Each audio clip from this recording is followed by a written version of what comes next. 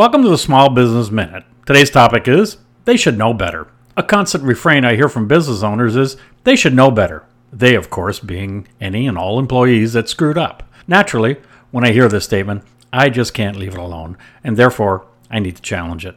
At which point, the conversation goes something like this. Client, they should know better. Me, really? Why is that? Client, it's their job. Me, did you tell them? Client, no, I shouldn't have to. Me, why shouldn't you have to?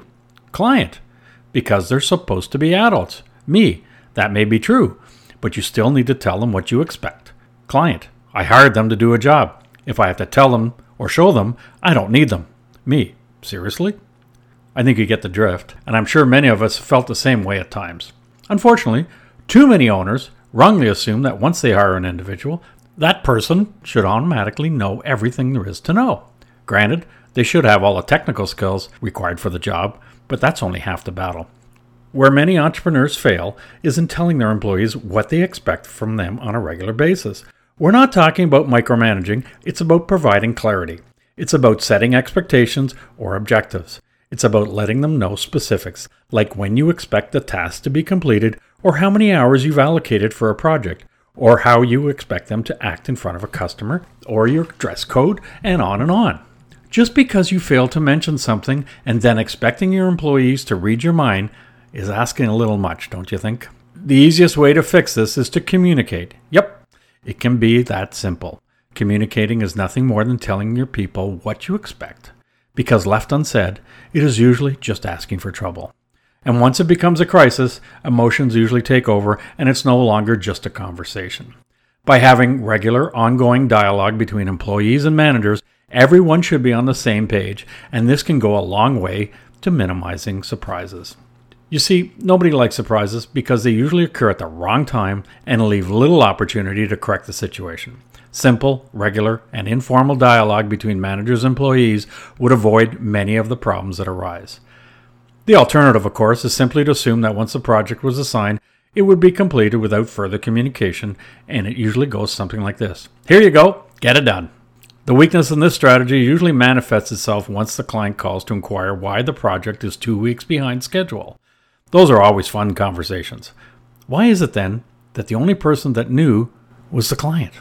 In hindsight, one of my major communication tools was simply wandering around and talking with my staff or watching them do their job.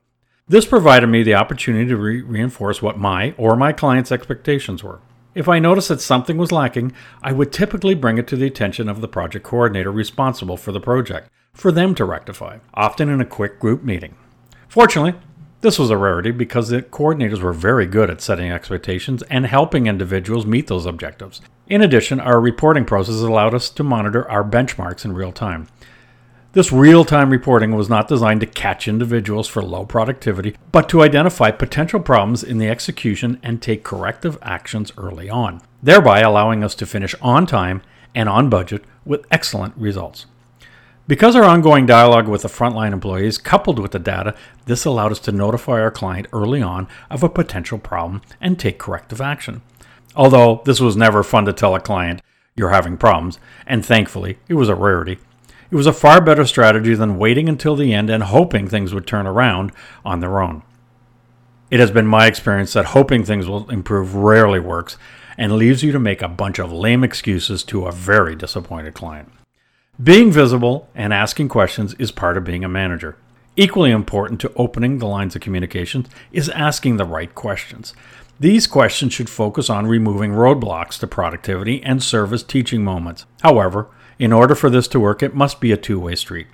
Employees need to feel comfortable enough to be able to express their thoughts or know that delivering bad news won't earn your wrath.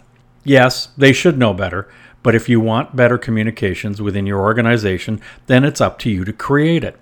Being visible, watching, listening, and letting people know what to expect will go a long way in reducing those nasty surprises that just ruin everybody's day.